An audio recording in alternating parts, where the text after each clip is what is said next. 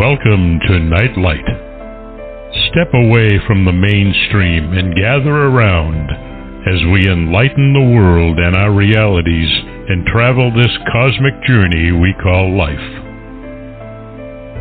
Join us as we share with you and provide that beacon that can guide us all to a better way. Explore with us as we examine a metaphysical montage of spiritual insights, covering everything from the mundane to the magical, UFOs to unicorns, and everything in between. This is a time of awakening, of sharing and evolving, of spreading our wings and soaring on the cosmic breath of creation.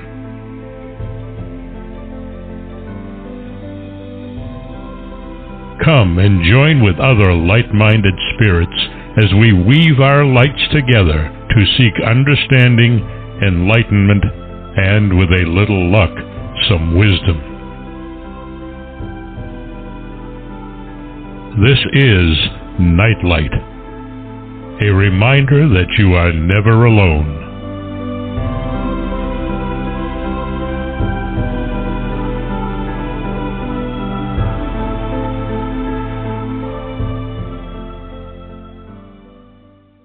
Welcome, everybody, to Nightlight.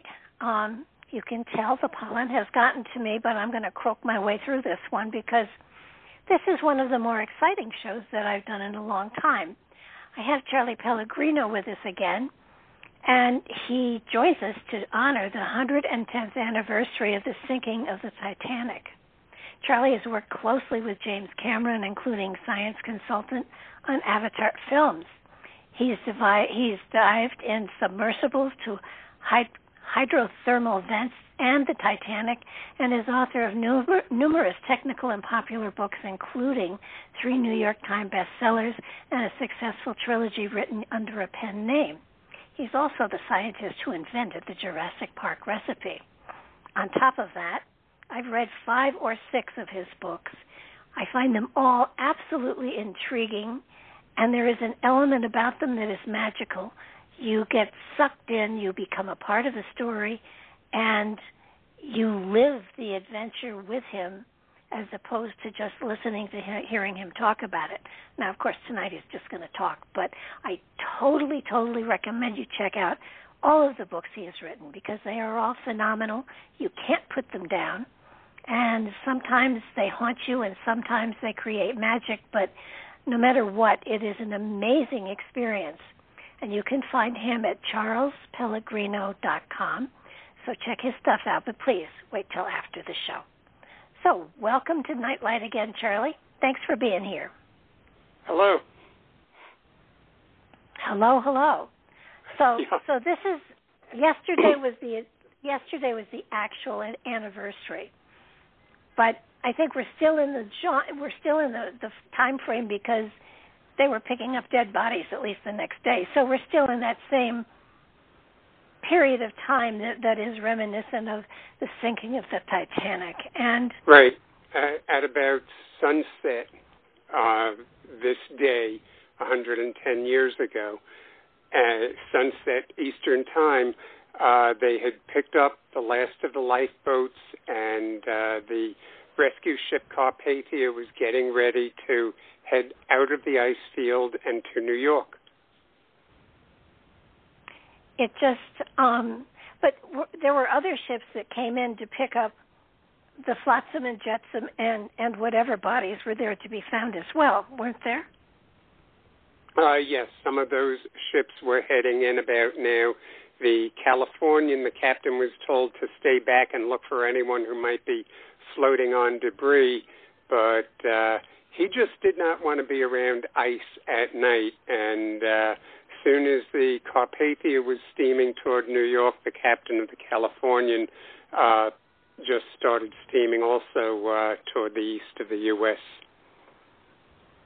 Well, it's after reading about it so often and seeing, of course, the film and reading A Night to Remember, and then, of course, Clive Cussler did a book on raising the Titanic, and you know, it's sort of like you can't get rid of it. It has so much, it still has so much to share with us as far as stories of people and how people behaved and how life has changed and the times.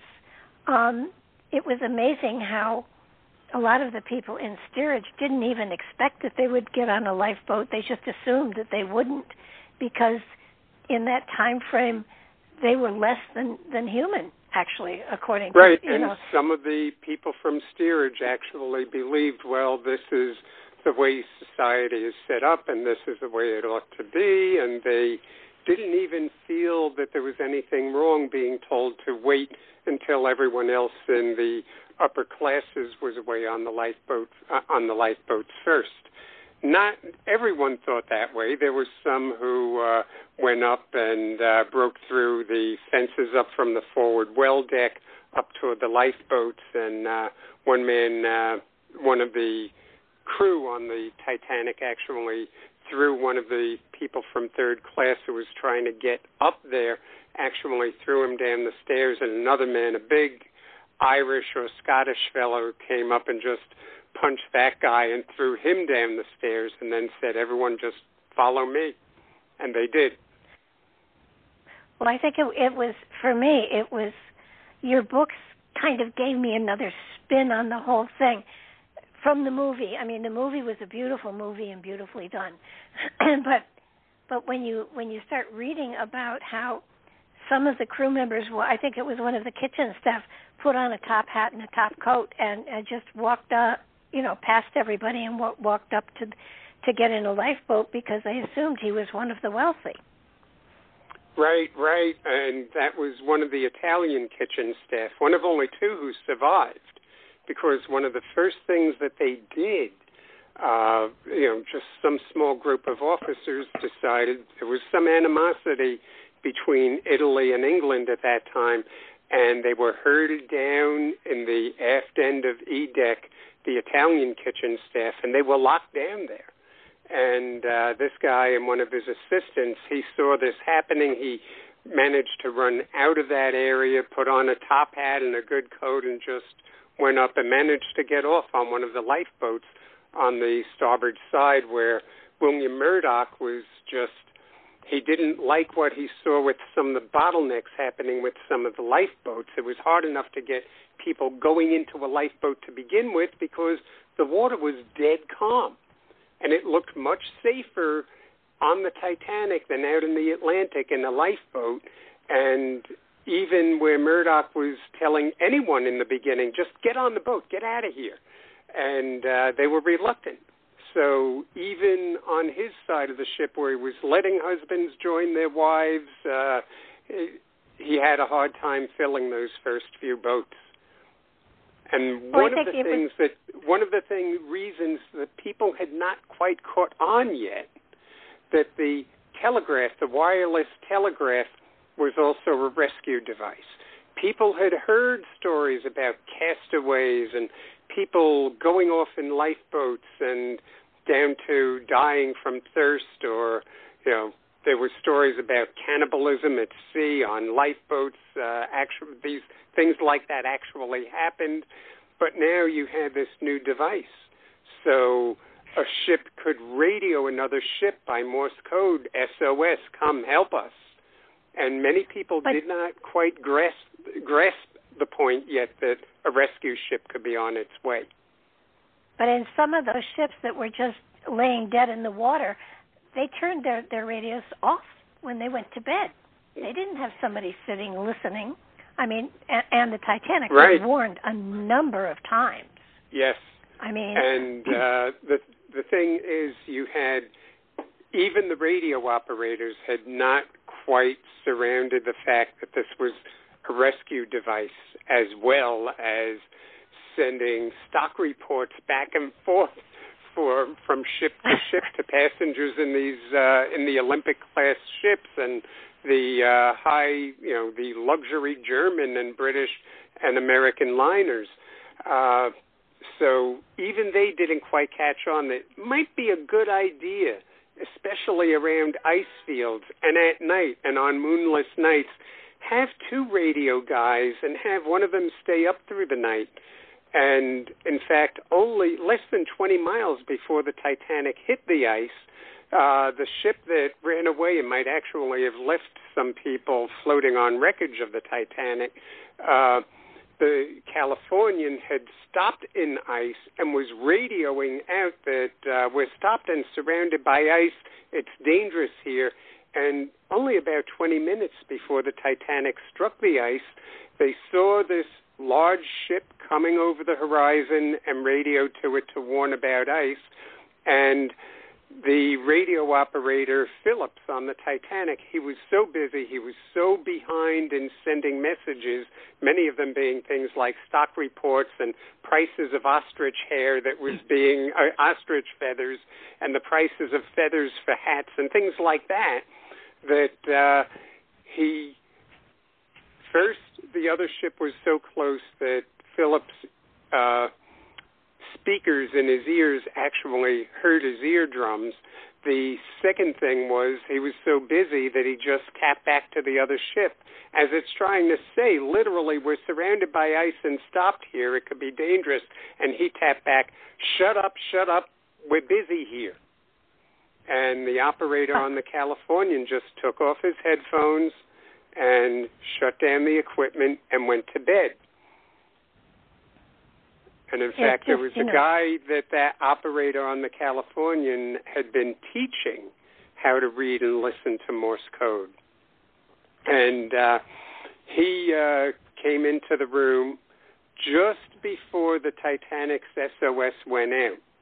And probably at just the moment that Captain Smith came to the Marconi shack, was talking to the 2 men at the Marconi device and what they should send out and what the ship's position was. So there was about a 3 or 4 minute period that the Titanic was silent, and it seems that Evans picked up the headphones on the Californian, was listening during precisely that moment, heard nothing, and put the headphones down and shut the equipment off. And then only minutes or maybe even seconds later, the first call of distress went out from the Titanic. Every little thing that could possibly have a chance of saving lives, every little thing that could go one way or the other and go wrong, they all lined up that night. I know there's a place in the book where it's if this, then this, then this. I mean, there are so many things that could have changed the whole thing.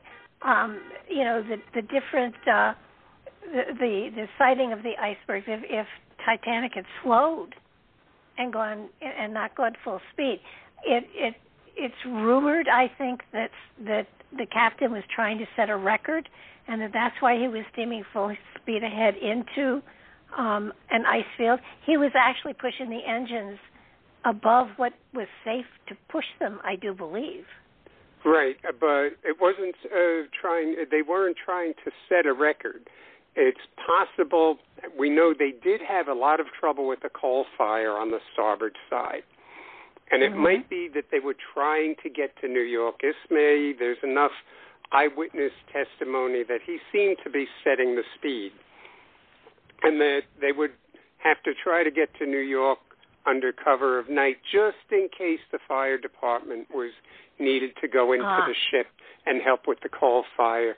They didn't want the bad publicity, and that was George Tulloch, one of the leaders of Titanic expeditions, had studied that fire very closely, and he thinks that could have been a thing that was setting the speed, and he was probably correct.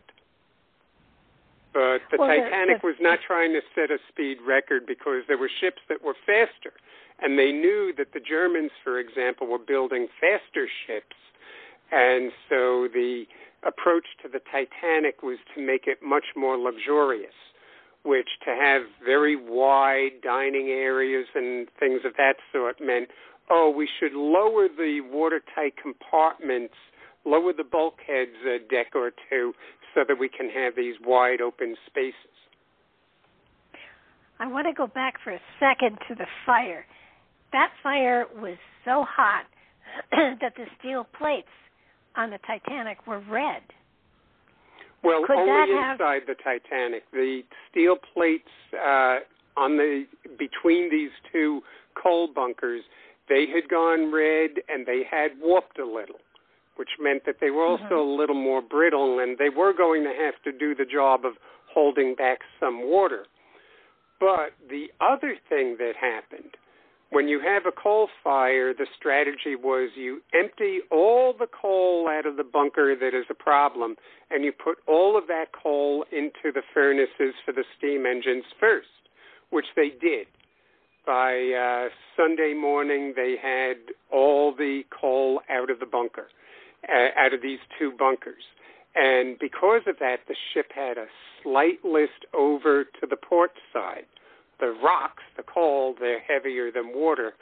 And Park Stevenson, one of Jim Cameron's historical engineers, looked into that in some detail, and he said, the coal fire might have actually kept the Titanic because they emptied that coal bunker and she was a little more heavily weighted toward the port side, that might have actually kept the Titanic from filling up and leaning over to the starboard side and doing what most ships do when they have damage along one side, like the Consta Concordia, is within about 45 minutes to be at a tilt where the lifeboats on the other side cannot be launched and then to capsize. And initially, that's what Thomas Andrews thought was going to happen. He initially thought the Titanic had barely more than an hour when it had more like 2.5 hours. So the coal bunker fire might have actually saved lives by creating a condition where almost all of the lifeboats could be launched. But that didn't, I think I recall, so when you went through your time period of what happened next, that the Titanic, it seemed to me from what I was reading, and I can be wrong, but it seemed to me that the Titanic actually was pushed up and to the port side by whatever of the iceberg was under it, so that it was raised up and then it was punctured and then it went back down. Well, there was almost certainly ice further back behind the bridge. The coal bunkers, the forward one was named, the boiler rooms, they were named backwards. So the one furthest up front was Boiler Room 6. Then you go back to Boiler Room 5. Boiler Room 5 was doing all right except for water going into the coal bunker. Boiler Room 4 had damage beneath, right on the keel of the ship. So the water was coming up into Boiler Room 4 from below. And the iceberg, when it was seen by people near the bridge, it was at about the height of the boat deck. By the time the the Titanic passed where there was the after bridge, it was about 20 or 30 feet higher than the boat deck, which was probably everyone saw walls of ice falling off of the iceberg. So if you have the side facing the ship and you're shaving off a lot of ice, you're shaving off a lot of weight right away, and that side begins to rise. So if there was any knobby protrusion under the Titanic, it was being raised, and that's probably what hit Boiler Room 4, that suddenly you had a sword of ice rising and actually breaking part of Boiler Room 4. And at that point, the ship just cannot float. The forward compartments are going to fill up, and the front of the ship is going to carry the rest of the ship right down. It just, it's, when you read the book and you go through the minute by minute, it's amazing because you have them right there. But there were things about Captain Smith that I didn't even know. I mean, that he had them go half speed ahead. Right. After it had hit. After it hit, it's almost one analogy I've used is if you hit a really bad pothole in New York City. And in New York City, there's lots of them now. And if you hit one of those, you slow down right away or stop and pull over. And you might go out and look at the damage like they did. They had people sounding through the ship. And you might start ahead slowly to see if your axle is handling right, if your steering is handling right. And that's probably what happened. Okay, let's go ahead slow. And very early on, they would have felt through the wheel that the ship was not handling right, that it was gaining weight on the starboard side. And then they slowed down. But another reason that they slowed down and stopped, because there were a couple of crew people who were in the forecastle of the ship. Their quarters were in the very front of the ship. They ran up to the top, and one of them saw the iceberg going by past the bridge, went down, woke two of his friends, and then they came up a couple of decks back up and pointed to an iceberg as the ship stopped and said, yeah, that's the one we hit. Well, it couldn't have been, because the ship had then been moving. To go down to where he was and come back onto the deck would have been a matter of maybe 45 seconds to a minute and a half, maybe 2 minutes, but at least 45 seconds. And by then, the iceberg they hit was far astern and out of sight. So what probably happened is as they're moving slowly forward, they see yet another iceberg that is nearby, and it's a large one, so they just cut the engines and stopped. They were in the middle of a whole field of ice, and when the sun came up in the morning, they saw how many huge icebergs were all around them, most of them higher than 200 feet sticking out of the water. The one that the Titanic struck was only up to the height of the boat deck, only about 60 feet high. And that could be seen, it couldn't really be seen from the crow's nest until they were within, it would have, at that height, seen from the crow's nest, literally looking down on it, it wouldn't have been starting to block the stars and be recognizable as an iceberg that they were approaching until they were only about 400 feet away. And they were moving at 40 feet per second, so they only had 10 seconds. That ship probably hit exactly the angle it was aimed when the iceberg was first sighted. And in fact, William Murdoch was down, more than 30 feet below the crow's nest. He happened to be on the starboard wing bridge, which goes out a little ways over the water. But the important thing is he saw the stars being eclipsed probably a couple of seconds before the crow's nest. And when the crow's nest called on the phone to the bridge, Murdoch was already giving orders. Officer Wilde, he picks up the phone and he says, what did you see? And they say, iceberg dead ahead. And the guy just said, thank you. And that was it. He already knew. And the ship was already trying to turn, but nothing could be done. Frederick Fleet in the crow's nest, he was still on the phone when the ship hit the iceberg. And he said later on he believed that it was the iceberg itself that was changing the direction of the ship. Now, Captain Smith, was he brought out of retirement to do this, or? Right. He was retiring, and then it was, we'd like you to take one last trip. And he was very, very good with mingling socially, and everyone loved him. The people who sailed constantly back and forth across the Atlantic, they loved sailing with Captain Smith. And so they said, we'd like you to do one last mission. And so he went aboard for what was being celebrated as his retirement cruise. And the whole plan was bring the Titanic and then retire. He didn't seem to be, he seemed almost shocked that the ship was damaged, was going down.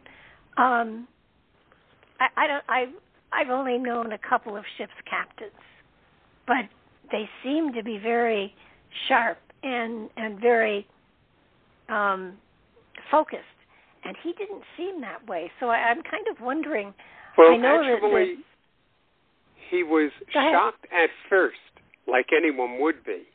And when Thomas Andrews, he traveled below deck with one of the engineers and with Thomas Andrews, the ship builder, and when Andrews said she cannot float, yes, he was shocked, just like in the movie. The ship can't sink, and yet it was going to. And people have kind of dismissed Captain Smith's behavior because for most of the next 2 hours, he's not there. He has a lot of missing time. And you don't really realize what that missing time probably meant until, for example, people who've been on ships that were sinking, Jacques Cousteau's and Bob Ballard's science officer, Tom Detweiler. And he said in those times he was on a point where it seemed the Calypso was going to be lost in an ice storm. And Cousteau's working and filming it all the time, but then he'd disappear. Well, and this is probably what Captain Smith did, just like Cousteau. Cousteau was below deck. He was there, here, there, everywhere, chopping ice on the upper deck and throwing it overboard, going below deck, making sure the engines and the pumps and everything were working. And that's probably what Captain Smith did. He was below deck, down in engineering, down in the boiler rooms, and making sure that everything that could be done to give the ship a little more time to get all the lifeboats off, that it was being done. And why you don't hear you hear only 1 or 2 reports of him being seen below deck, but that's because most of the engineering crew died. Only 2 of them survived, and they were sent up at the last minute. People like equipment oiler Alfred White, he survived because he was sent up near the end. Mr. Parr decided, obviously, that, well, if we've only got about 20 minutes left here and the floors are beginning to slant faster and faster, the equipment won't have to be oiled anymore. It'll last as long as we need it. And he told White, why don't you go up and see if there's any lifeboats left and come back and tell us? And just sent him up so they'd have a chance of surviving. And he did survive in one of the most miraculous survival stories of that night. Well, it was, I mean, they're all miraculous as far as I'm concerned. Yeah. I mean, I have trouble grasping, women saying, no, I don't want to get in the lifeboat. I'll stay on the ship. And the men saying, go ahead. I'll be along later. The nobility of the people was really quite outrageous. And, that Ismay just stepped onto a boat and floated off, that blew my mind. Yeah.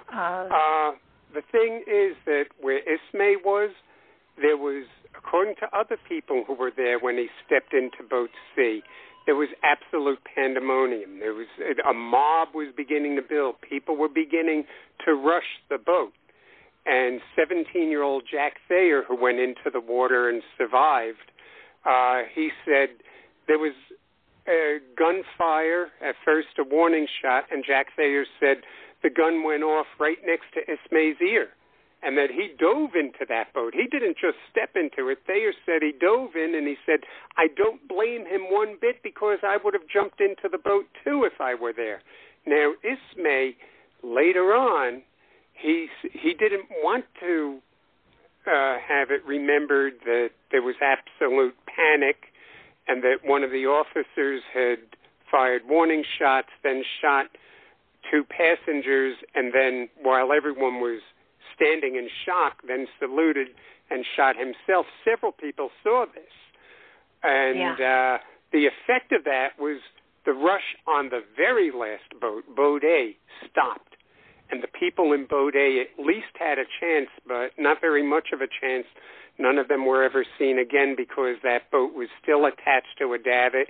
There was one steward who was trying to cut the boat free and actually succeeded after the bow of the Titanic went under, and he went under with the lifeboat still cutting, and then the lifeboat popped up to the surface after the whole bow section of the Titanic all the way up to at least as far aft as the gymnasium was underwater, and this one lifeboat popped up as a part of the wreckage.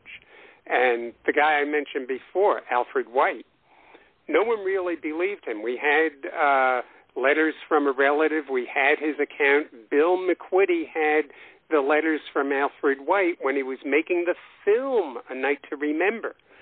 And he believed this couldn't really be an accurate account, or maybe not even a real account, because this guy clearly describes the Titanic breaking in two underneath him. And it's only after the Titanic was found that people started looking and saying, wow, he was right. And by the way, people who were right near the Titanic in some of the lifeboats, like Marjorie Newell Robb, who were, within 400 feet of the Titanic, also said it broke in half. Mm-hmm. And so Alfred White, he had gone through parts of the Titanic in the stern and couldn't really find his way up. There were actually some gates that were drawn, and he could get them open, but the people who were in these rooms gathered on the floor, he saw people in prayer, and he could not get their attention as he's saying, come here, follow me. And he couldn't get their attention, and the floor was slanting faster and faster, and he went up through the fourth smokestack, up a ladder within the stack. Because the fourth smokestack is called the dummy smokestack. It was put there mostly so that it would make the Titanic, four of them made it look more streamlined. And the only smoke that came out of the fourth funnel was from the kitchens. And it went up through the top, and little puffs of smoke came out there. So it was fine to go up a ladder inside that stack, and there was a little observation stand up about midway up that smokestack, and that's where he came up.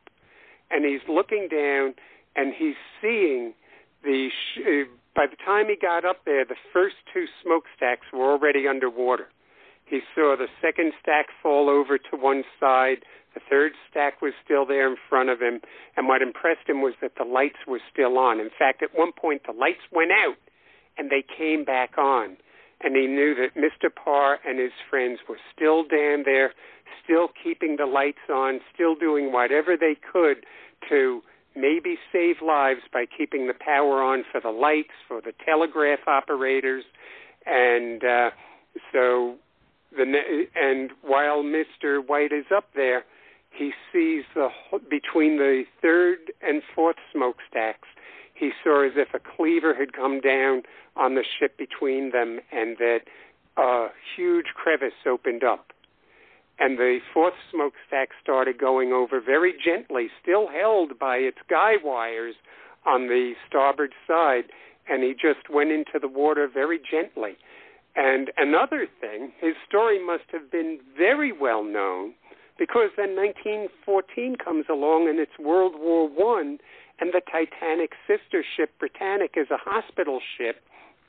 It gets struck either by several torpedoes or by a row of mines tied together, starts going down in very much the same way as the Titanic, and the engineering crew went up Alfred White's path. And Violet Jessup, a nurse, she was a stewardess on the Titanic and a nurse on the Britannic, and she sees that the men, the engineers who survived, took Alfred White's path.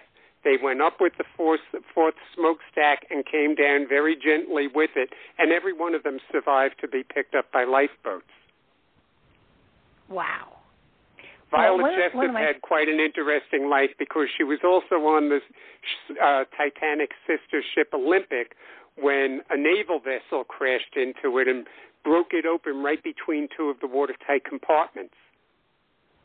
Holy mackerel. And when she was on the Titanic, she didn't tell anyone, even her roommate, that she had been on the Olympic, because she didn't want anyone thinking she was too much drama in her life and maybe even bad luck.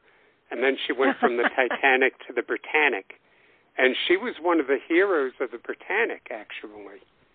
She was severely injured as the Britannic went down, and just immediately went from the Britannic to the lifeboats and to being a nurse and saving many lives in spite of her severe injuries.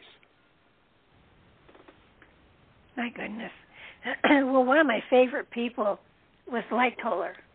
I mean, he to me was a fascinating character. Yeah, Lightoller is certainly a fascinating character. In hindsight, Smith should have either thrown him overboard or put him in the very first lifeboat out of there, because he saved at least 30 people when he was in the water. And he on that overturned piece of wreckage, and it was a bit of genius in how he saved all those people under those terrible conditions. And later on, the Battle of Dunkirk, he was one of the heroes of Dunkirk. One of the main storylines going through the movie Dunkirk is really based on him. And oh my goodness. Yet, on the Titanic itself, he caused the bottlenecks. He was, parting women from their husbands, and there were all these delays from that at the lifeboat. He was parting women from children, even. If a boy was 12, he was old enough to be a man as far as Lightoller and his men were concerned. And worst of all, he sent men down to open the gangway door, because when he saw he was getting the boats off mostly empty, he figured, okay, put them down on the water, have the boats come back, and have this gangway door open, and the water will be up to that door soon, so people can go out that gangway door onto the lifeboats.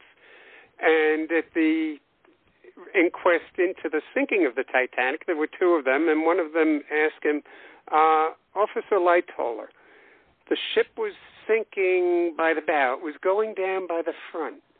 Didn't you think it might be a bad idea to open up a huge gangway door, another hole in the ship, in the front of a ship that's going down by the front? And he was like, well, no, I didn't think it could sink at the time. The Titanic it couldn't sink. Of course, It was down there on the bottom. It could, and it did. Yeah, no, he, what they did with separating, I mean, there was a woman that had two children, and one was a little boy, and he was, I think he was 8 or 12, maybe he was 12. But he was a little older than 8. Yeah. The crew wouldn't let Rosa Abbott get onto the boat with her children. They said, you can go, but your children have to stay. And she stayed with her 2 sons. And went down with the ship. Yeah. As the stern section, she was on the ship after it broke away. She was on the stern in the after well deck. And as the stern started corkscrewing down, both of her sons were pulled right out of her arms. Just amazing. And and she ended up on that boat that went down with the ship and then popped to the surface. Not only were they discriminating that way, but there was a black man who I think was second class, maybe not first. Mr. LaRoche. And it was an interracial couple, and he tried to prove that he was second class and he deserved to get on. Did they let him on or not? I can't remember.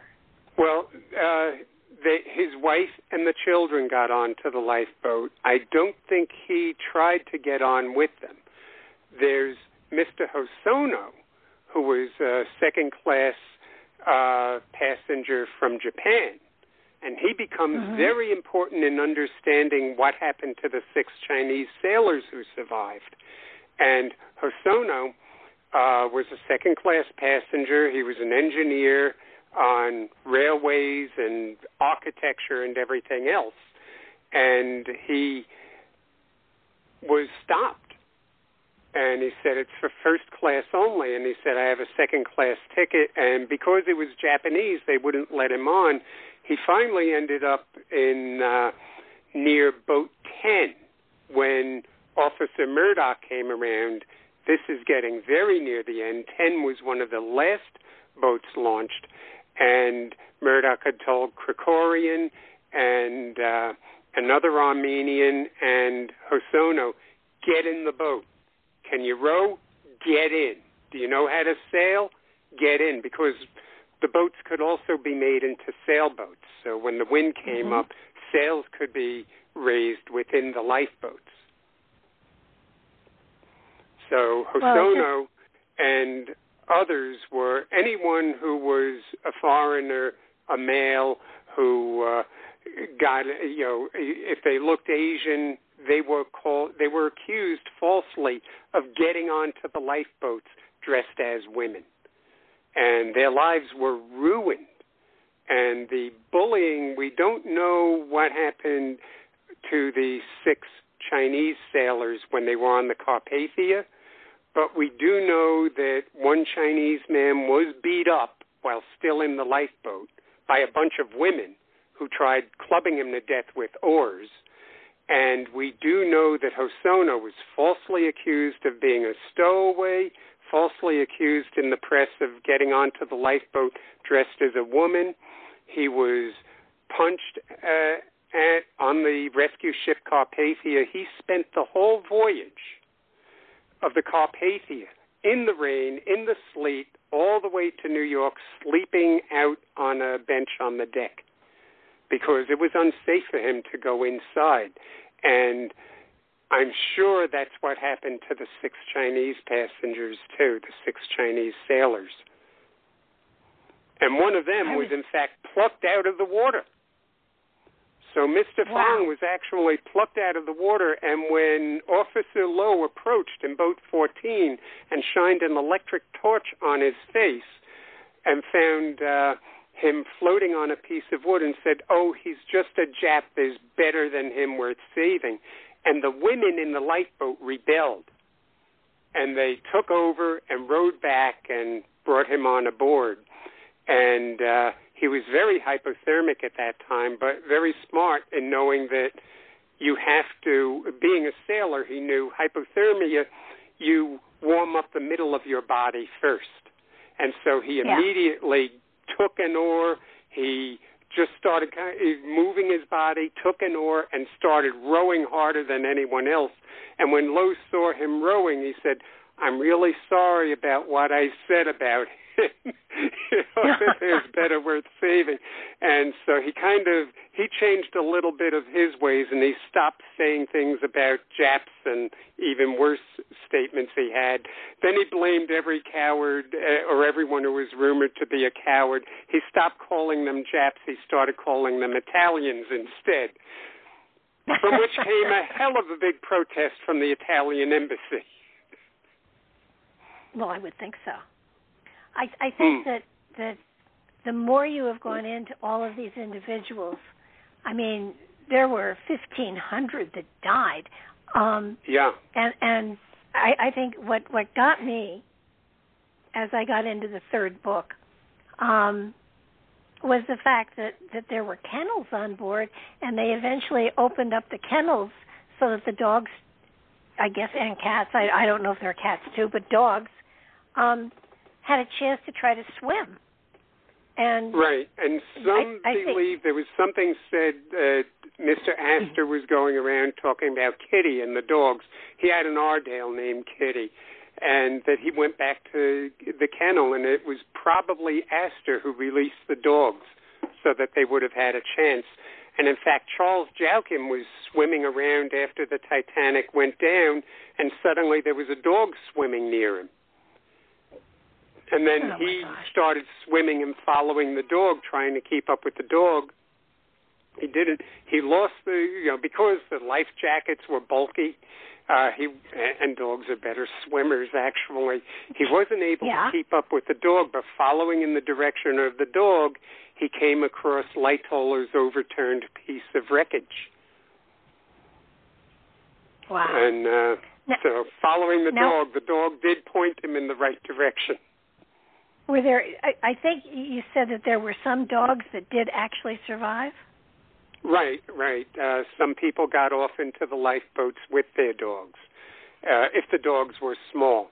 And, for instance, Henry Sleeper Harper, the owner of Harper Publishers, he got into the lifeboat with his dog, Sam Yutson. And you know what? You know you have been into this subject for too long when you know the names of the dogs. Yes. Yeah. I mean, Walter Lord and I, we used to kind of laugh about the people who count portholes, and in the third book I ended up counting portholes. Of course, with my friends, we were looking at how many portholes were open. There's actually a census of how many of the portholes were actually left open, and it turns out to be enough of them to have sunk the ship a lot faster. There's some small possibility that if the water had stayed calm and if all the portholes were closed, she could have floated for about 8 hours. Well, weren't they open because it was so hot? Because the boilers were running heating so hot? There were heating problems with the Titanic, and the boilers were the rooms. And we're talking first-class staterooms above the water were way, way overheated. And the ship they were building at the time, the Britannic, they put electric fans in all the rooms. But no one learned. Well, actually, at the hearings, the problem of open portholes never really came up. So they didn't really think about it. So the Britannic, they had an unusually warm day, and they were wanting to air the ship out, and they had many of the portholes in those rooms when it was a hospital ship open, which was a prescription for sinking the ship in about 20 minutes if it was torpedoed or hit mines. And that's exactly what happened. The open portholes sank the ship faster probably than the... we can now look at some of the damage to the Britannic, and the portholes sank it faster than the initial damage from the explosions. Well, you know, it's always interesting when talking to an author that has been as obsessive as you are, to what is it that hooked you on the Titanic, and what would not let you go? Well, at the end of her name, Titanic, I ended up out there to begin with totally by accident. We were going to the hydrothermal vents. So I work in multiple things at once. I mean, I'm working with friends on some odd genetics of a disease that has an anti-cancer effect. That's one of the things I'm on now. Also working on things with Saturn's moon Titan, and working with friends in string theory, all of that. And the Titanic, even all the way back in 1985, happened as just another interesting thing happening on the way to Jupiter's moons. Because Jesse Stoff and I were the two crazy kids at the 4-H camp who in our late teens Jesse did the original math that predicted, the gravitational flexing between Jupiter and its moons, and there are probably ice worlds out there, but you could have volcanoes under the ice, and you could have oceans under the ice. He came up with that, and then I was always arguing with him, said, gee, it's an environment that's warm enough to support life, but what could you have a food chain based on? And one day in 1977, Jesse had all these letters, this correspondence with Bob Ballard. His team had found the hydrothermal vents, the giant tube worms, a whole ecology based on sulfides instead of sunlight and photosynthesis being the base of the food chain. And so we were writing to Bob Ballard, and we wrote our articles. We co-authored Darwin's Universe in 1980, and Bob Ballard was part of that book. And then after the Titanic was discovered, it hit them all emotionally. I wasn't on that expedition. For one, I was very sick with doctors giving me only a few months, but with a very weird disease that's a whole tongue twister to pronounce, that it's a genetic condition that most doctors never see, and I got better. A reason I got better, remember that name, Jesse Stoff? He went off of primordial biology and went on and studied medicine and went over to England, where they see more of this genetic condition and where they treat it differently than they did in the United States. And he came back to New York, and in 1985, he's saying, you know what, you're going through looks very familiar to me. Let me do some blood tests, and if it's what I think it is, I think we can treat it. And he saved my life. So, wow. 3 months later, I'm sailing with Bob Ballard, working with the robot that discovered the Titanic, the robot Argo, and we're going out to the Pacific to the hydrothermal vents. And one of the reasons Ballard brought me out there is he knew I was all about outer space, all about the moons of Jupiter and Saturn. I was one person he could bring along who would not ask him a single question about the Titanic. And I didn't. And to me, Argo was a predecessor, an ancestor of the robots that are now finally being budgeted to go to the moons of Saturn and Jupiter and get under the ice and land on Enceladus and sample the snow for signs of life. And so we're out there, and first 2 or 3 weeks or so, I'm talking with all these oceanographers and volcanologists and everything about outer space.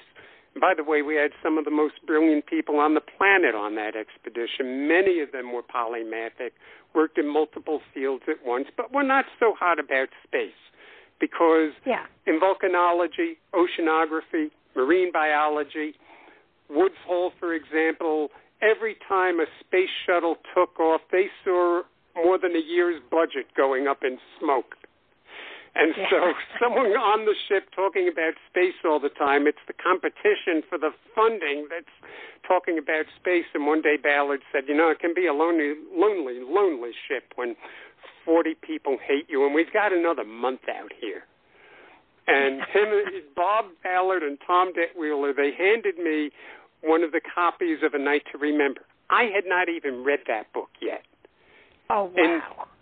In November 1985, if you showed me the 1953 movie with Clifton Webb and Barbara Stanwyck, Titanic, and you showed me Walter Lord's, A Night to Remember based on Walter Lord's nonfiction book, I wouldn't have been able to tell you which of those movies was based on fiction and which was based on fact. And the book they gave me, it ended up signed by everyone, was one of the ones that they had, it's the illustrated edition of Walter Lord's A Night to Remember, that they had identified the boilers from a photograph in the book. That book has since dove with me to the Titanic twice. Wow. But anyway, and it's also been on the Tulloch expedition to the Titanic. So it's had quite a lot of travels.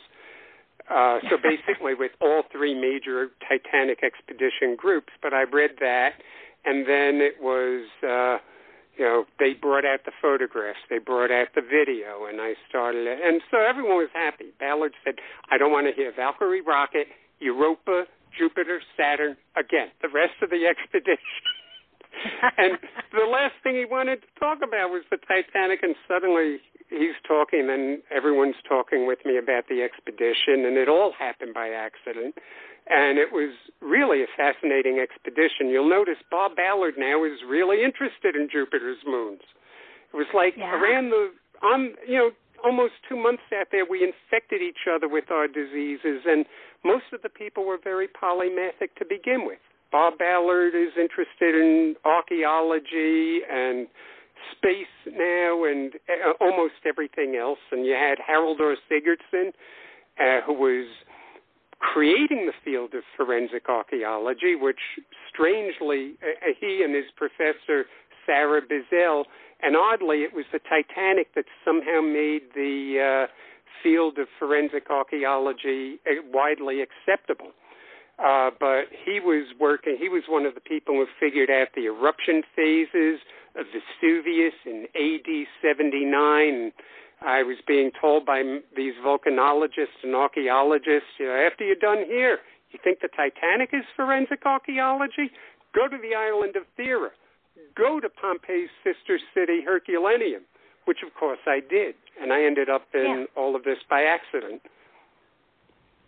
Well, when you... I think one of the most fascinating things that you've done, on top of everything else, of course, is that you have been able to go into the submersible and to actually go down and see the Titanic. And I've seen videos and stuff like that of the exploration and what they've looked at and what they've recovered and what they've looked into as far as the stuff they brought up. But the most beautiful thing about it are the rusticles. And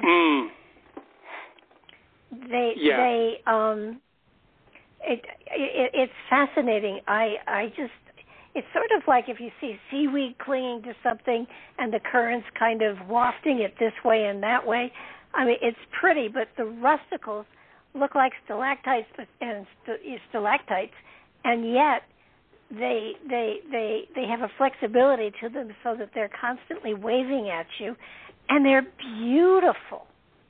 Yeah, they really are. They look like in the old paintings of the Flying Dutchman, and you see things hanging down. That's how Ralph Hollis, one of the Alvin pilots, had described it. And they really do, because some of the same physics are operating, they look a lot like stalactites in caves.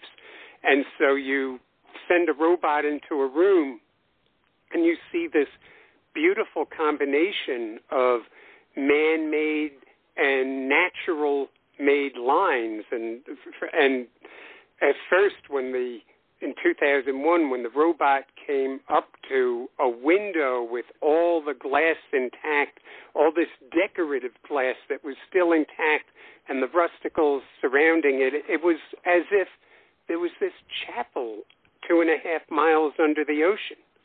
And that's what we all felt it looked like a chapel down there. Mm-hmm. And then to discover what a complex life form they are. And there's possibilities now. It was delayed for the last 12 years, but now, and it was about to start up, and then COVID hit, but now the research is starting again because there's all sorts of antibiotics, but there's also one antibiotic that seems to have the potential to act as an anti-cancer drug.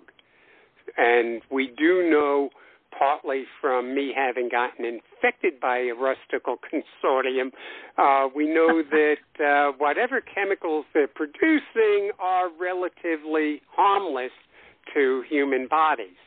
What happened in 2001 is there were rusticles growing off one of the rustical bases that was brought up to the surface for temporary study and for removal of the rusticles, and I thought I saw zinc being accreted by one of the rusticles, and I said, I think that is zinc.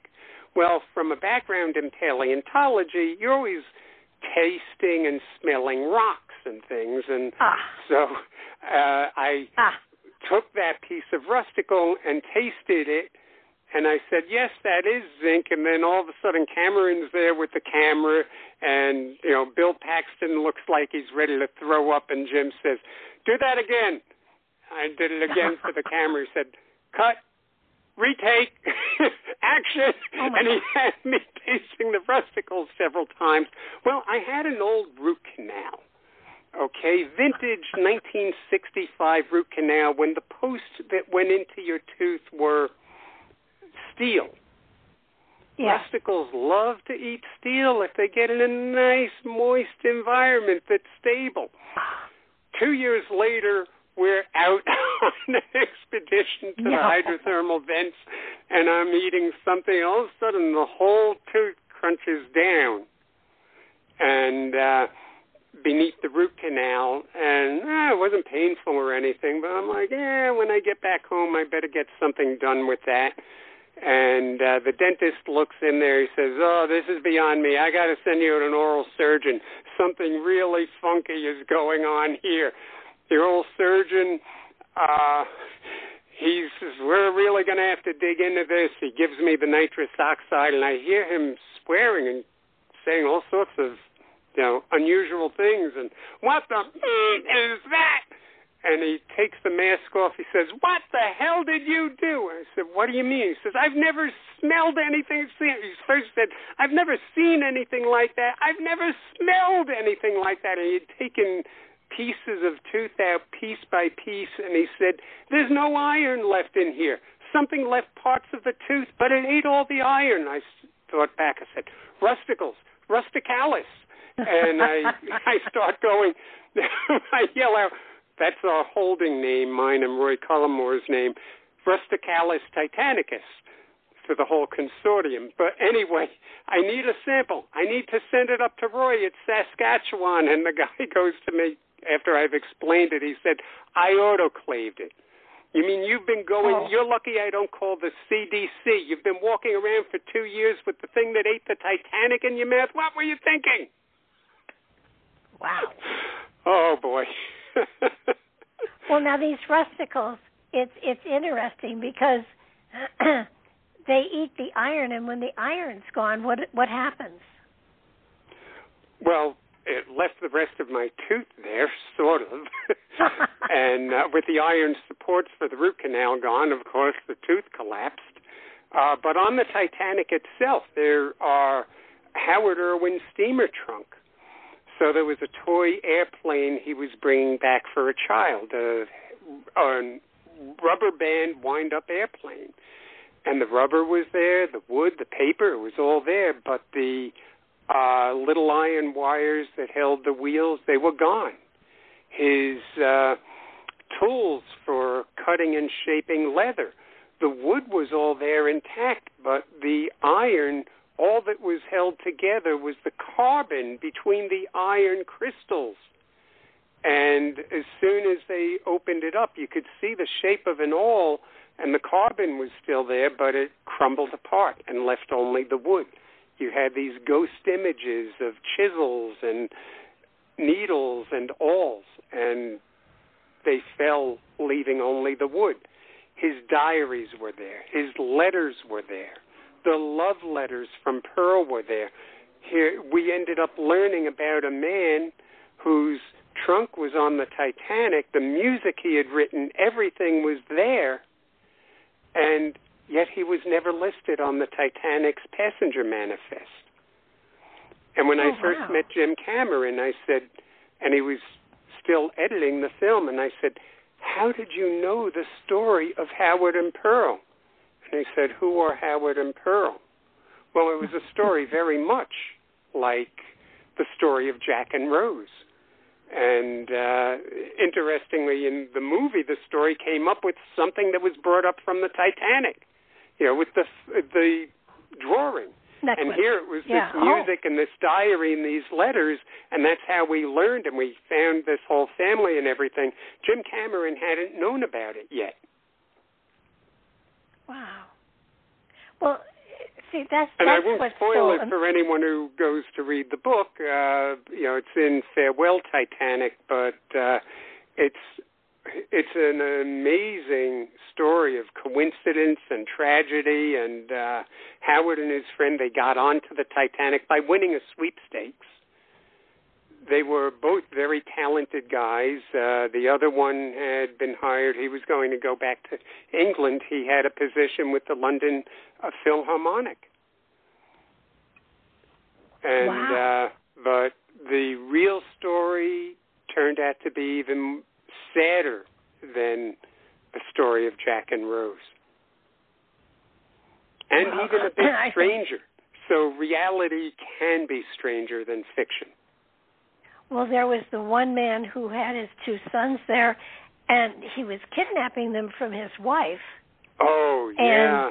Navitrile. That. Yeah. Yeah. And the story was completely different. So by archaeological thinking, Walter Lord and I knew that the older son, he had said something to the son, and the son had only ever said before, I remember every word of it, but I'm taking it to the grave with me. And all we knew was that the wife had died in an asylum, had a severe mental breakdown and died in an asylum. And because there was a gun, his body was found and there was a loaded revolver in his pocket, and that he was kidnapping these children. Well, by archaeological thinking alone, this shows you how wrong archaeology alone can turn out to be sometimes. We thought he was a vicious man, and he must have said something intended to drive her mad. And in 1996, the older Navitrile boy, he joined us before we went out to sea. And we were at the cemetery in Halifax. And he had said he would never tell, but at the cemetery he said there was a song my father used to sing to me, and I hear him singing that now. And if you've seen the movie Babe, it's that song. Oh, wow. If I could make a perfect day for you, and I'm going to get choked up and stop there. And then he told us the rest of the story that we did not know archaeologically. And his father had been a very busy, hard-working man, had built a good business, and no matter what, the mother-in-law always said she married below her station. He was no good for her. Even after she had gone broke, sort of like the mother in the movie Titanic, and he paid her debts. He was taking care of her, and finally this evil woman still wanted to put a wedge between them and was finally succeeding. So he cleaned out all the accounts. He set up a new identity and was on the Titanic traveling to America, and had a ticket for her to come alone. After he got to America, he would bring her over. It was all to save the marriage, and then the iceberg intervened. And then he told us what his father said to him as he put him on the lifeboat. He said, I want you to remember this. Remember this. You tell your mother that I have always loved her, and I still do. Ah. And it was kind of shattering to me that by archaeological thinking alone, he became this evil man. And similarly, William Murdoch, almost 3/4 of the people who got off the Titanic alive owed William Murdoch for that. Now, in the second book, in Ghost of the Titanic, I and Walter Lord, we had focused on every eyewitness account and identifying, yes, the shooting near Boat A did take place, and it really looked like it was Murdoch, and that this happened. And then as more and more, Susan Stormer wrote a book that was really a biography of Murdoch's whole life. Now, first off, there was Mr. Olson, who was able to collect together from the British and American inquiries every sighting of Murdoch through the night. And that's how we realized Murdoch saved most of the people who got off the Titanic. He threw them into the lifeboats, women, teenage children, husbands. He didn't care. Get them on and get them off the ship as fast as possible. And it was very clear he made a decision that he would not go down with the ship. Now, while Walter Lord and I have been studying just the last few minutes of his life, that even influenced how the movie Titanic was made. And actually, So there was the matter of him saving those lives, and through other rescues he had been on, other cases, other ships, it really became clear he made a decision. He was not going to get off the ship. And in a moment of real desperation, because at the moment that the warning shots and then shooting people who were trying to rush a boat that had all these women and children on it, the very last boat, at that moment, it was around the time Jack Thayer said he heard all this noise, all the breaking glass and everything. The grand stairway was probably beginning to become like an earthquake and become buoyant and break loose, because from that direction, all these people came running out from inside the ship and running down toward Murdoch.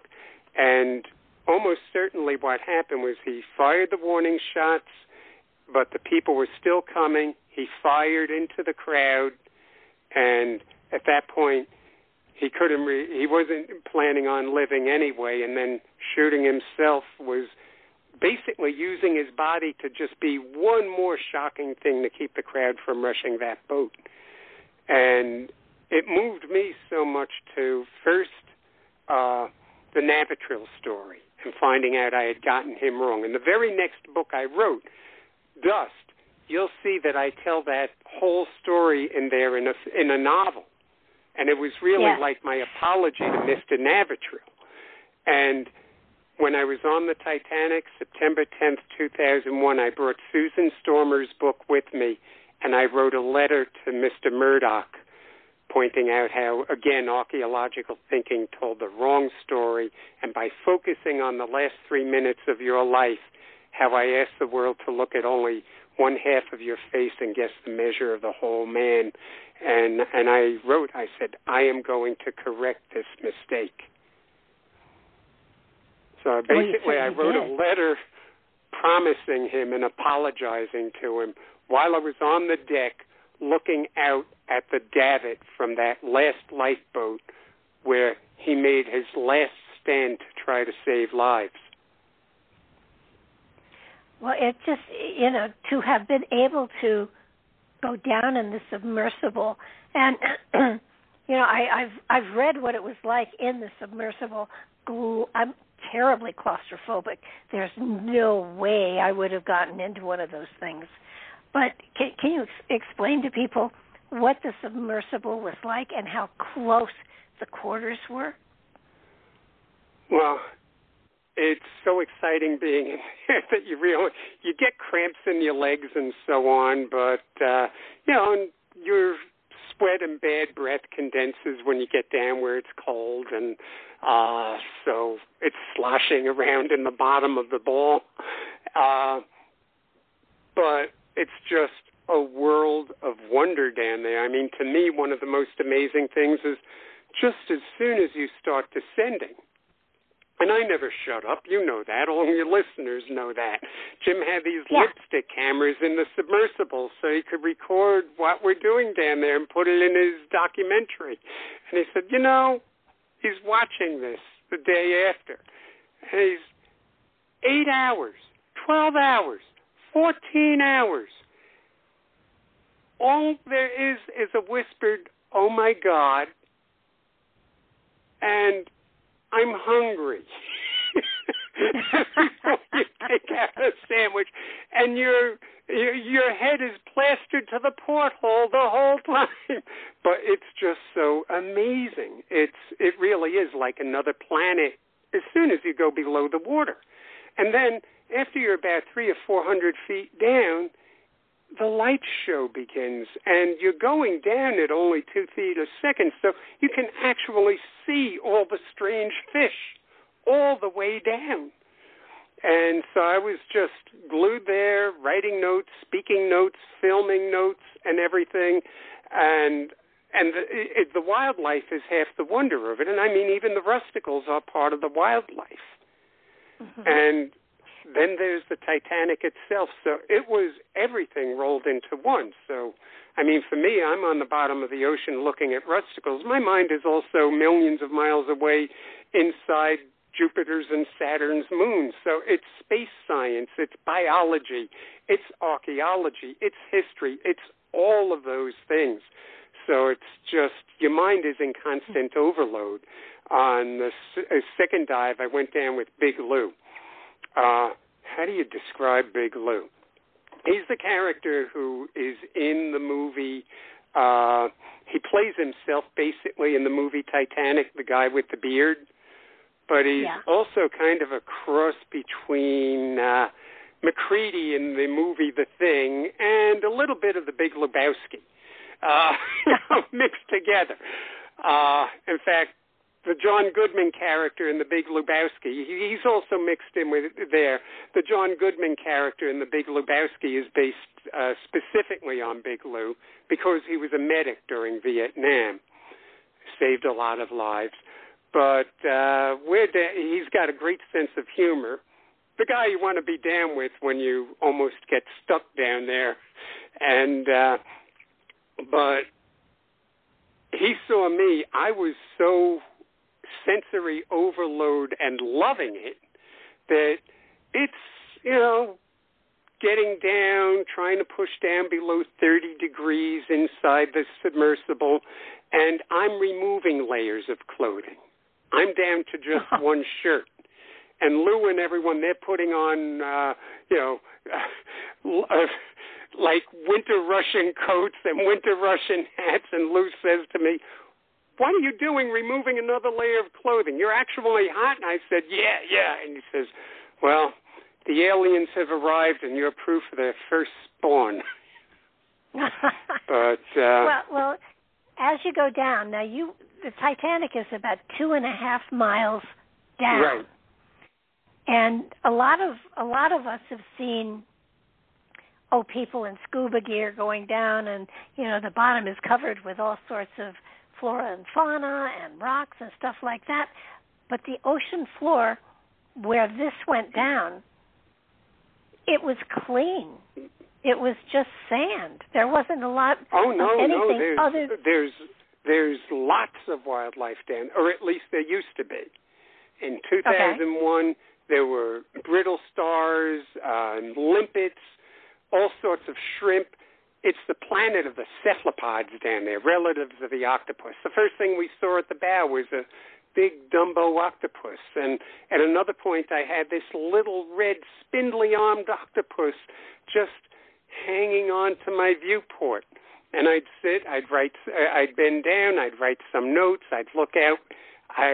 My little friend was there. And there was one moment after about 20 minutes when I looked up and it was gone. And cephalopods affect you that way sometimes. I never felt such a profound sense of loneliness before or since.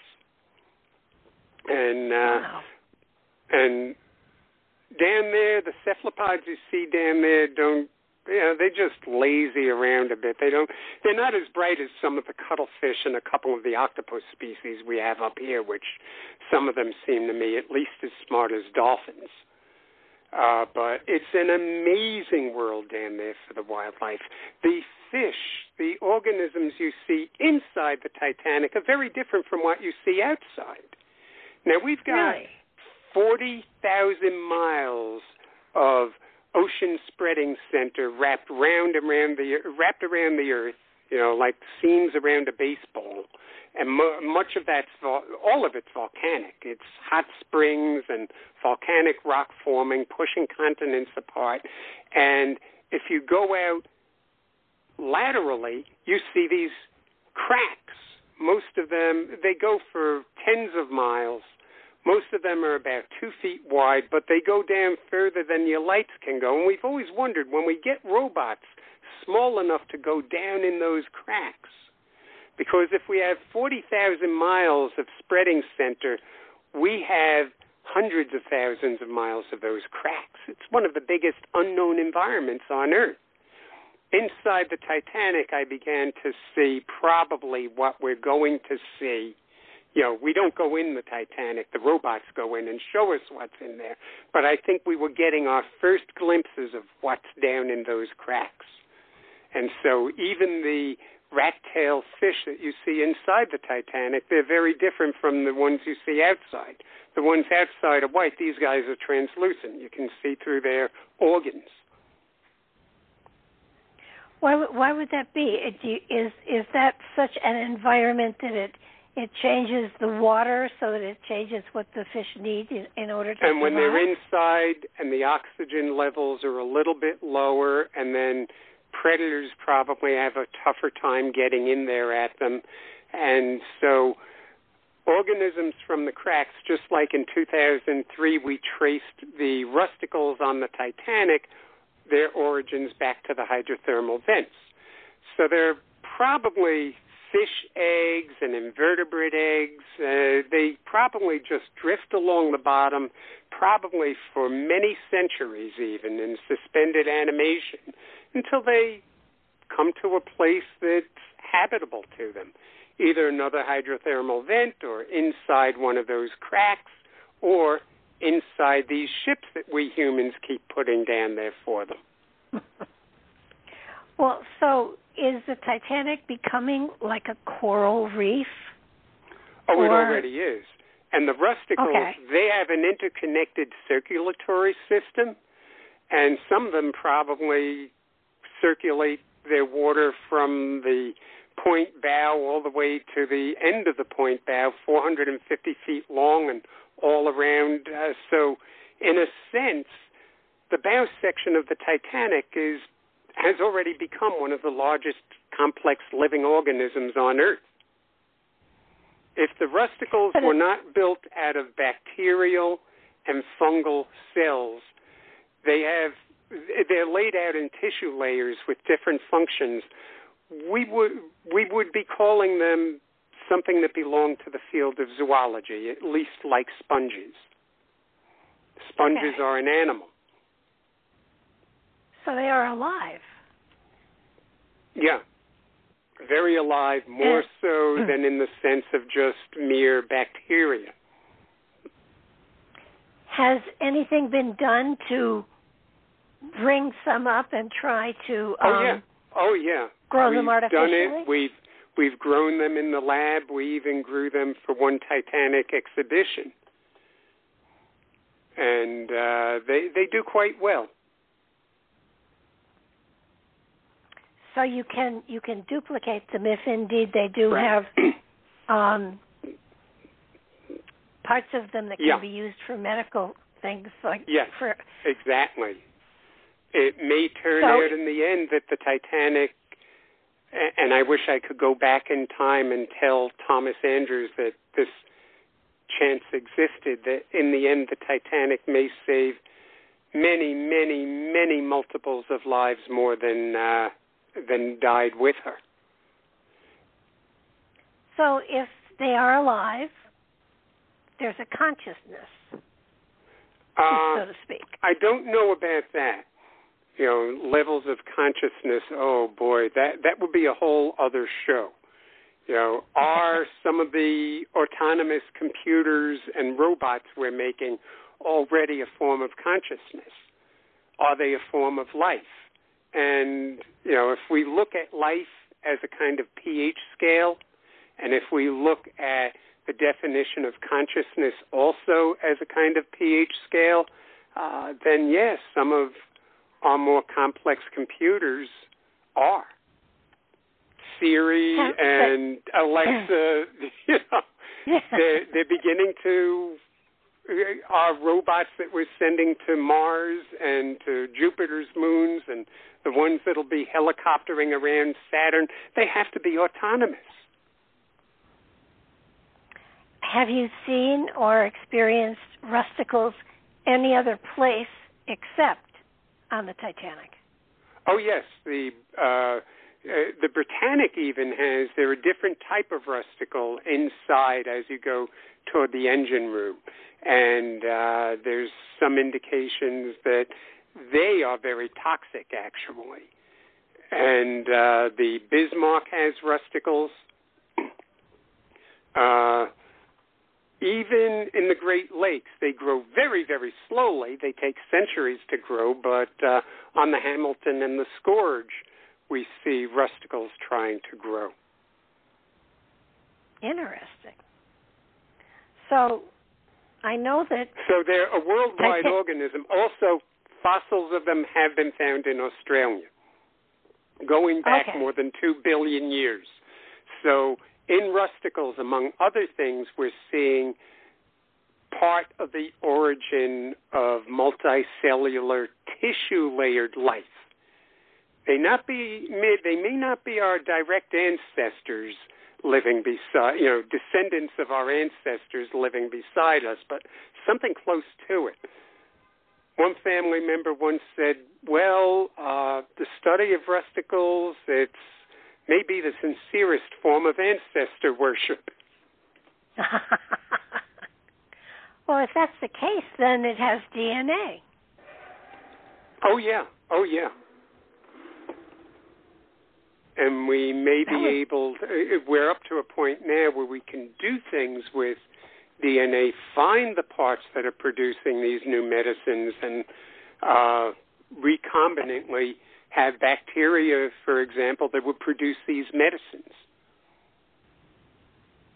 Yeah, and other processes that would produce these medicines, just like you see drugs like Humira that are produced somewhat the same way, and some of the new anti-cancer drugs that help the immune system to fight cancer. And this is something that is just, it's saving a lot of lives and prolonging a lot of lives now significantly, and this is only the beginning. It's fascinating, and when you stop to think about it, all it needs is iron. Is it a particular kind of iron that it needs to grow, or just iron? Oh, they're very opportunistic organisms. They will metabolize any metal, even the cores of sunken nuclear submarines. So, yeah, they don't mind uranium. Which kind of makes sense because most of our uranium ore was actually, like our iron and like many of our metals, were actually accreted by bacteria, by rusticle-like bacteria.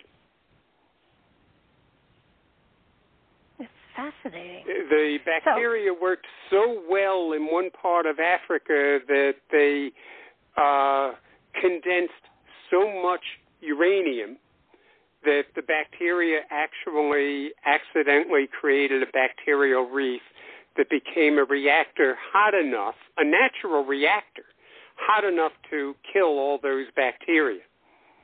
But there are many indications that our gold that forms in hydrothermal vents, that it's accreted, maybe not all the time. Nature rarely says either or, number of different things that go on, but bacteria are involved. And even in the Titanic, all of your opals were formed by bacterial colonies. And even at the Titanic, somehow silica were being extracted from the water, and in some of the rusticles we found very thin veins of rusticles forming. In the shells of the rusticles, we found opal. Wow. It's an amazing planet. If rusticles don't mind the radioactivity, would that be a safe way to defuse nuclear bombs and things like that, to put them in an atmosphere where the rusticles could eat it and transform it into something other than radioactivity? I don't think so, because the one submarine that's been looked at, it's apparently a very, very slow growth. They don't like it that much, not as much as they like the Titanic's hull anyway. And for defusing, I think the only thing we can depend on to diffuse our new period of nuclear weapons escalation stupidity is that's up to us. Wow. And So has the Titanic has been declared a national park, so to speak? Somewhat, yeah. It's there are going to be devices put down there to make sure it'll be known if someone goes in and starts putting a robot sub down there with a shovel on its nose and starts trying to plow the debris field. And that shouldn't be allowed because there are still some signs that, at least in the ejector blanket around the stern, there may actually be human remains under the sediment. And, you just don't do that. No. It was hard enough seeing, that rather than doming over the World Trade Center wreckage, that everything was dug out that way. That was pretty hard right there. And, I wouldn't want to see that done to the Titanic. Well, no, I wouldn't either. I know that some stuff has been brought up. And how do they decide what to bring up and what not to bring up and what to? I mean, I can remember the pictures of stacked plates that are just strewn there like they just kind of leaned over and they're there. The wood of the cabinet had basically fallen away, probably by bacteria mostly, and the plates were still left stacked. And the people some of the objects had to be raised as I look back on it. So Howard Irwin's steamer trunk. To me, the real treasure, for one thing, the Tulloch Group, and when they raised those artifacts, they really did take good care of them. And in the end, they were going very, very slowly, very carefully, picking and choosing the objects they brought up. They'd go out on a whole expedition and bring up only about 20 different artifacts, working on them very carefully. The attitude was, if we bring it up, we have to curate it. We have to make sure it's still there for people to see 100 years from now. And I do think someone can, because we're visual creatures and we're tactile creatures, so to be able to go up to the big piece that was raised from the Titanic and actually anyone can go up and touch it, I'm kind of pleased. I'm pleased to see that. I don't think the Titanic should be just something where an elite priesthood of scientists and explorers are the only ones who can go see it. You can see it in a museum now. And I think the real treasure of the Titanic is not Lady Cardez's diamond in a room somewhere. I think she left the ship with it anyway and just made a false insurance claim. But that beautiful pink, natural pink diamond, it was in her room. She wasn't going to leave it there. Many people went back to their rooms for their jewelry. It left the lifeboats, picked up their stuff, and got back on the lifeboats and were lowered. But the real treasure is paper. And we now know that in certain conditions, paper is preserved. We've seen through robotic eyes where the mail bags are stacked and they're covered in a protective sheath of bacteria so that there's no oxidation going on in those mail bags. It's just like Howard Irwin's steamer trunk. The oxygen was gone. The oxygen was all used up. That's why you had reducing bacteria that dissolved all the iron, but they left the paper intact.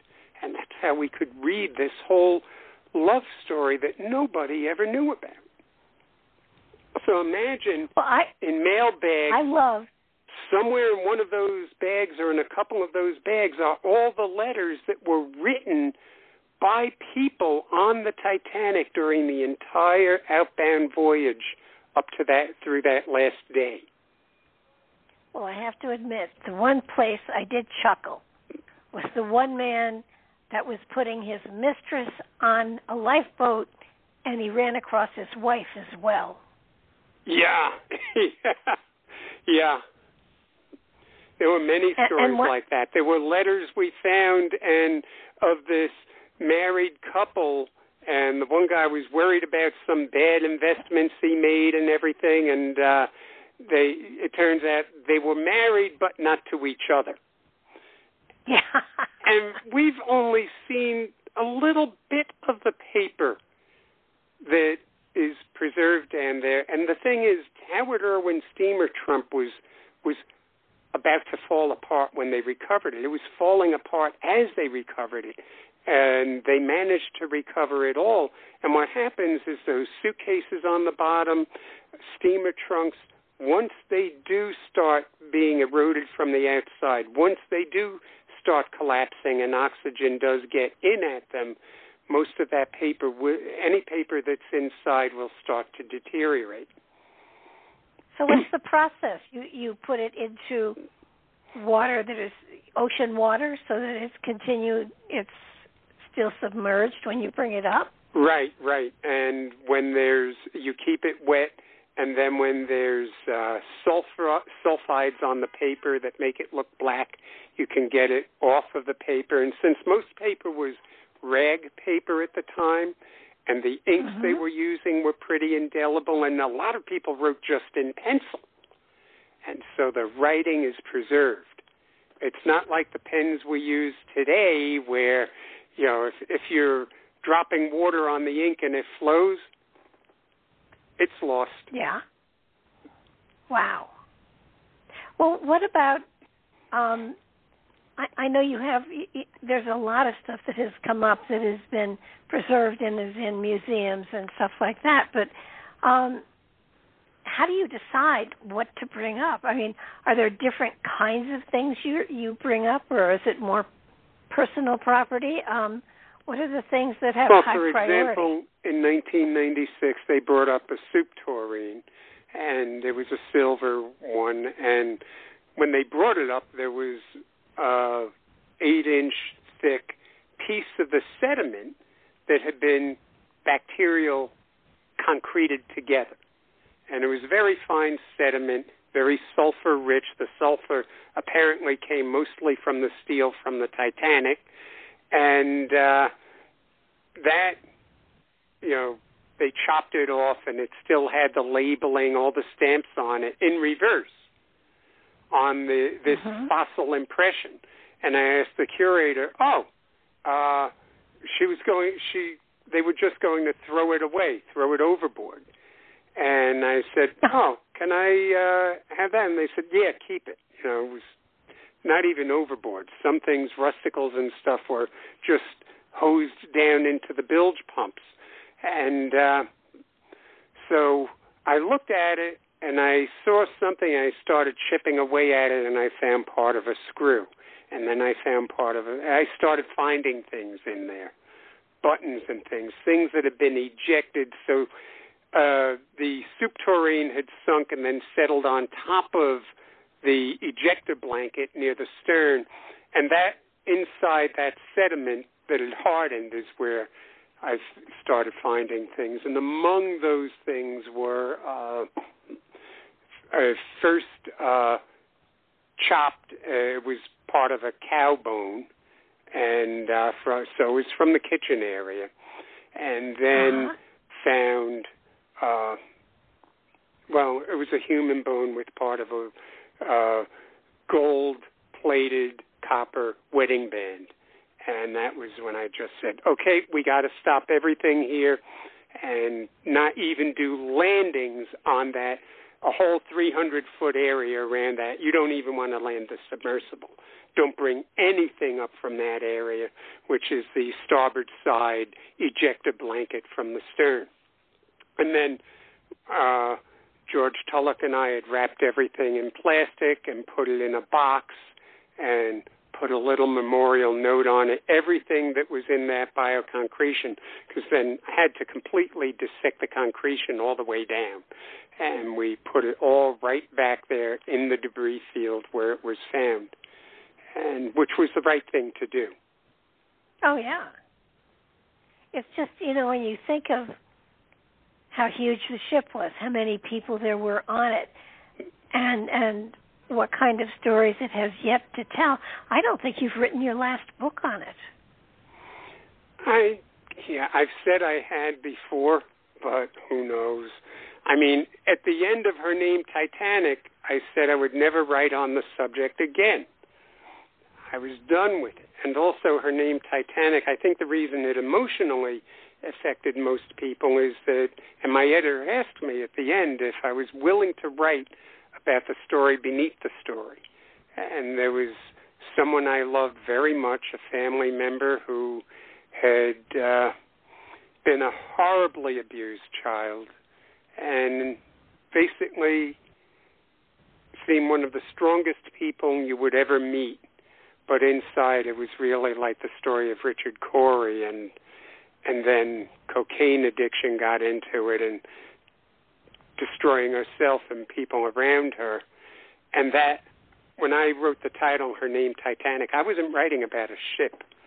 And throughout the book, it was really, to me, the Titanic became a beautiful child being abused by the people who ran her, who had control over her life.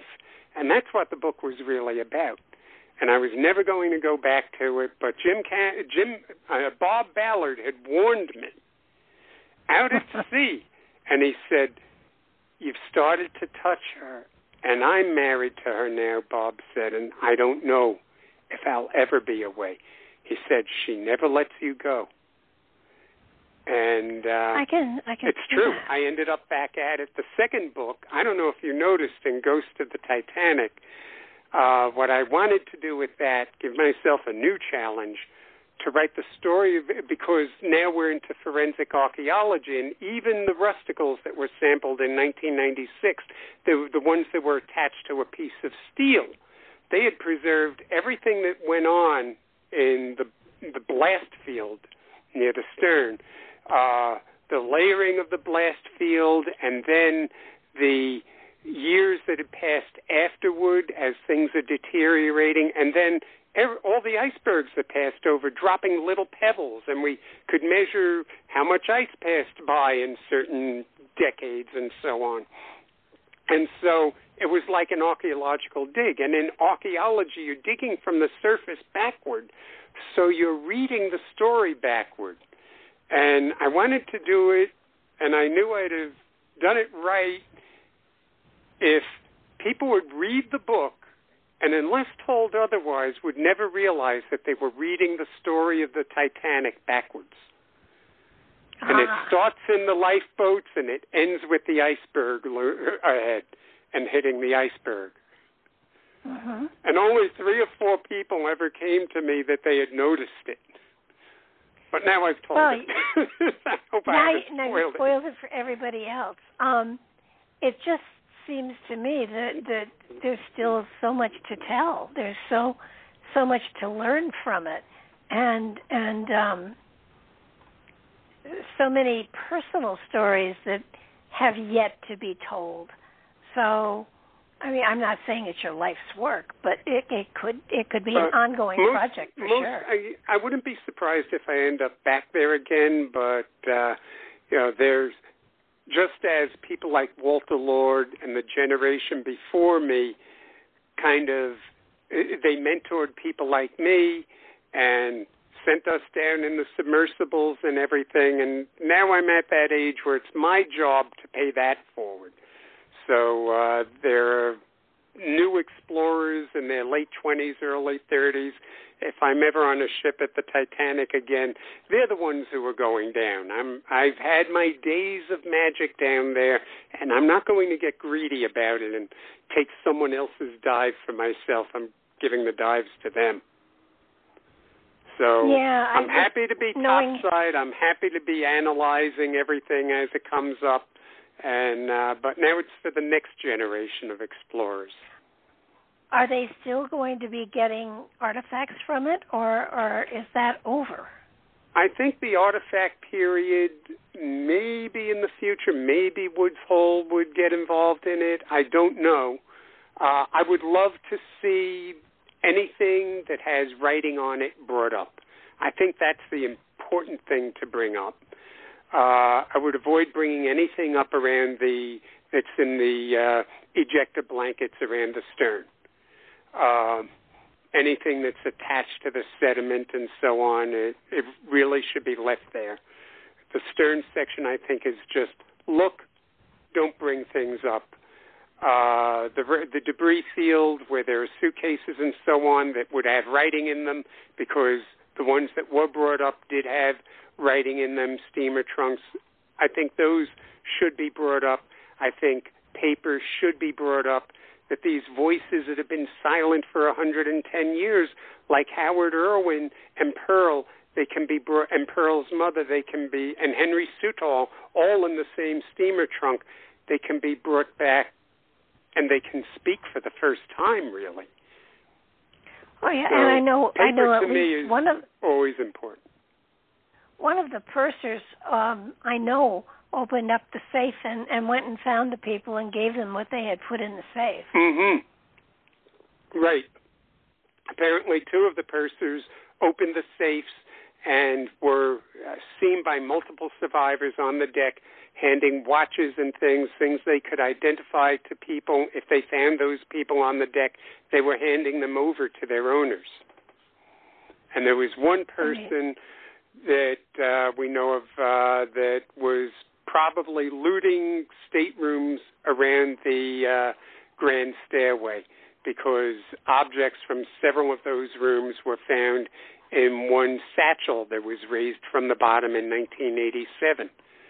And the expedition team had tried to locate the families, and one of the families they did identify, and it was, they thought it belonged to all one family, and said, there's no one by that name in our family, there's no Alice, or this stuff is not ours.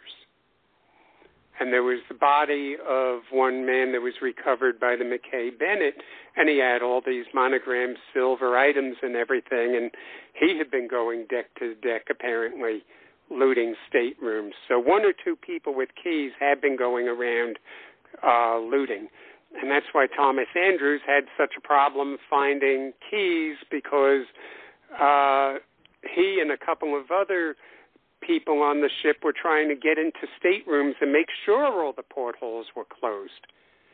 And they had to end up breaking down doors and then throwing the doors overboard so that people might have something to float on. I mean, the element of heroism that went on is spectacular. And when you have that kind of heroism, then you have stupidity as well. But right, I would the Titanic, it's like a microcosm of human civilization. People had a little more than 2 hours to decide how they were going to behave, and there were some cowards around. There were thieves around. There were heroes around. Everything you could find in any cross section of society. There were racists around, and then there were the people, some who were the opposite of being racist, and Edith Russell was one of them. And there was, society then, it was like an alien civilization. You had, at one of the major churches in New York City, you actually had a preacher, and this was reported in the Brooklyn Daily Eagle as if this was right and just, that someone was condemning, saying God struck down the Titanic because you had someone on board the Titanic who was making interracial children. And Edith Russell remained friends with the LaRoche family, and on the Carpathia, she felt she had to explain these two little girls as two adorable little Chinese orphans who had been adopted by Mrs. LaRoche. Because Edith Russell felt that there was actually a danger there. She probably saw a lot of bad things going on the Carpathia, because I'm sure that Mr. Hosono wasn't the only, that the 6 Chinese survivors were probably also out in the rain on the decks, sleeping on benches just to be safe. And that's why they never told even their own families. John Fong, whose father finally made a life here in the United States, and his father never spoke about it. All he knew from his father, that his father was rescued after a ship sank, and he was found floating on a piece of wood, and he was rescued. So he assumed it happened near China.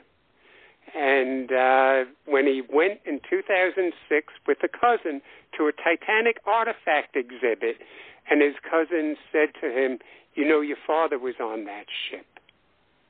Oh my and then gosh. he found out later that his father's story, the man rescued floating on the piece of wood, that was what inspired the story of Jack and Rose. And his story was actually in a first edit of the film, but then Cameron realized having two people rescued off floating wood in the same film, it's sort of like writing the Bible and making Moses part the Red Sea twice. And but his story was actually the inspiration for that, and Jim Cameron confirmed that recently. In fact, he was the producer on the film that was made of what happened to the 8 Chinese sailors, 2 of whom went down with the ship, 6 of whom survived. But they must have gone through a terrible time on the Carpathia to keep it secret all those years. Well, even on the Carpathia. The other thing is that Tom Fong, when he found out about this, he went to Encyclopedia Titanica and other sites, and they asked him how old he was when he said, "I'm the son of a Titanic survivor after 2006. And they said, "You'd have to be 95 years old." "What do you mean you're only about 60, however old he was then? I don't think it was quite 60 yet. And they called him a fraud. They blocked him. But fortunately, they kept his email address to red flag him if he ever wrote back to them again, and not to let anything he said go out on the site. And then it was when Steven Schweikert and his people said, do you have any records of this guy? He said he tried to, no, they hadn't found him yet. And it was through them having kept his email address that they were able to find him and get the rest of the story. And it had to be pretty funny when they went to these encyclopedic Titanic sites and said, no, it really was that way, and we're working with Jim Cameron on this. But also, he was younger than people thought he should have been, which was the reason they thought he was a fraud, because not many people in America know about the Chinese exclusion laws. And so, we have that in my family, that, men who came here in the teens and the early 20s of the 20th century, they were not allowed to have a wife and bring a wife to America and start a family. They were only allowed to work. And as World War II happened and China became our ally, they got rid of the Chinese exclusion laws. Wow. And well, so, one side of my family, we have a guy who married. He was in his 50s when he married and had children. And it was an arranged marriage and everything, but it turned out to be one of those really good marriages.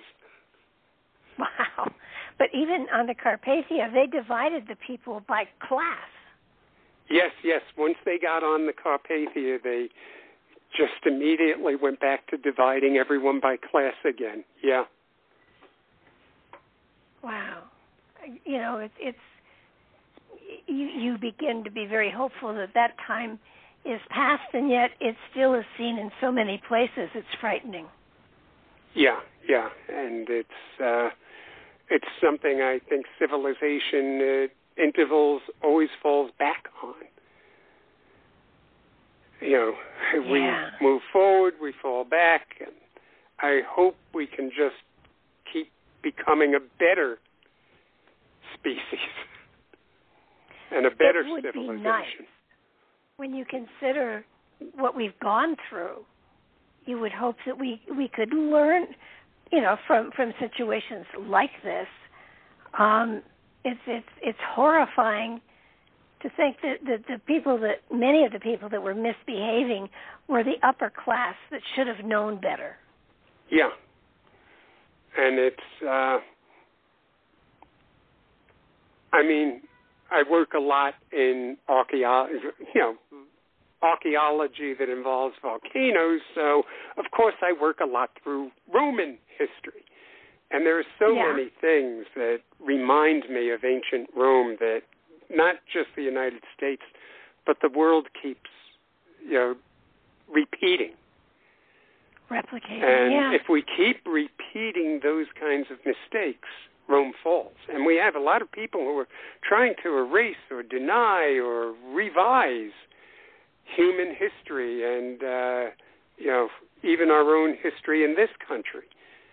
And we really have to remember the bad things and teach those bad things and why they're bad and why we should never repeat those things again.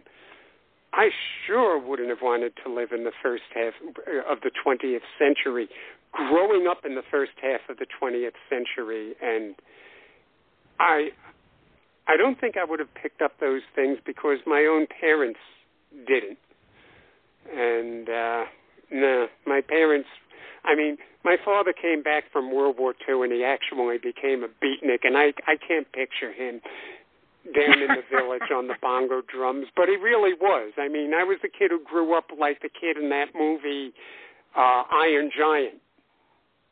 Uh-huh. So naturally, I had to do something that disgusted my father while I was going to college and everything. What did I do? In college, I became a Republican during Nixon. Oh, my. I became sort of like the Michael J. Fox character in Family Ties.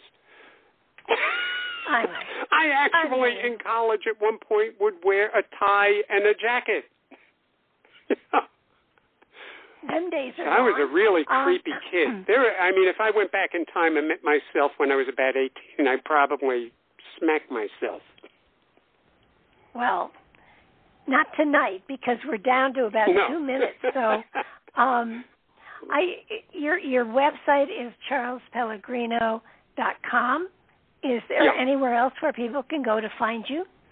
Well, I hope the website is now connecting easily to Facebook, so I correspond with people on Facebook, and that's connected to the website. You can go into the website and get lost in the Titanic if you want, and some part of the server crashed a couple years ago, or some people tried to crash it, and they did a very good job at it.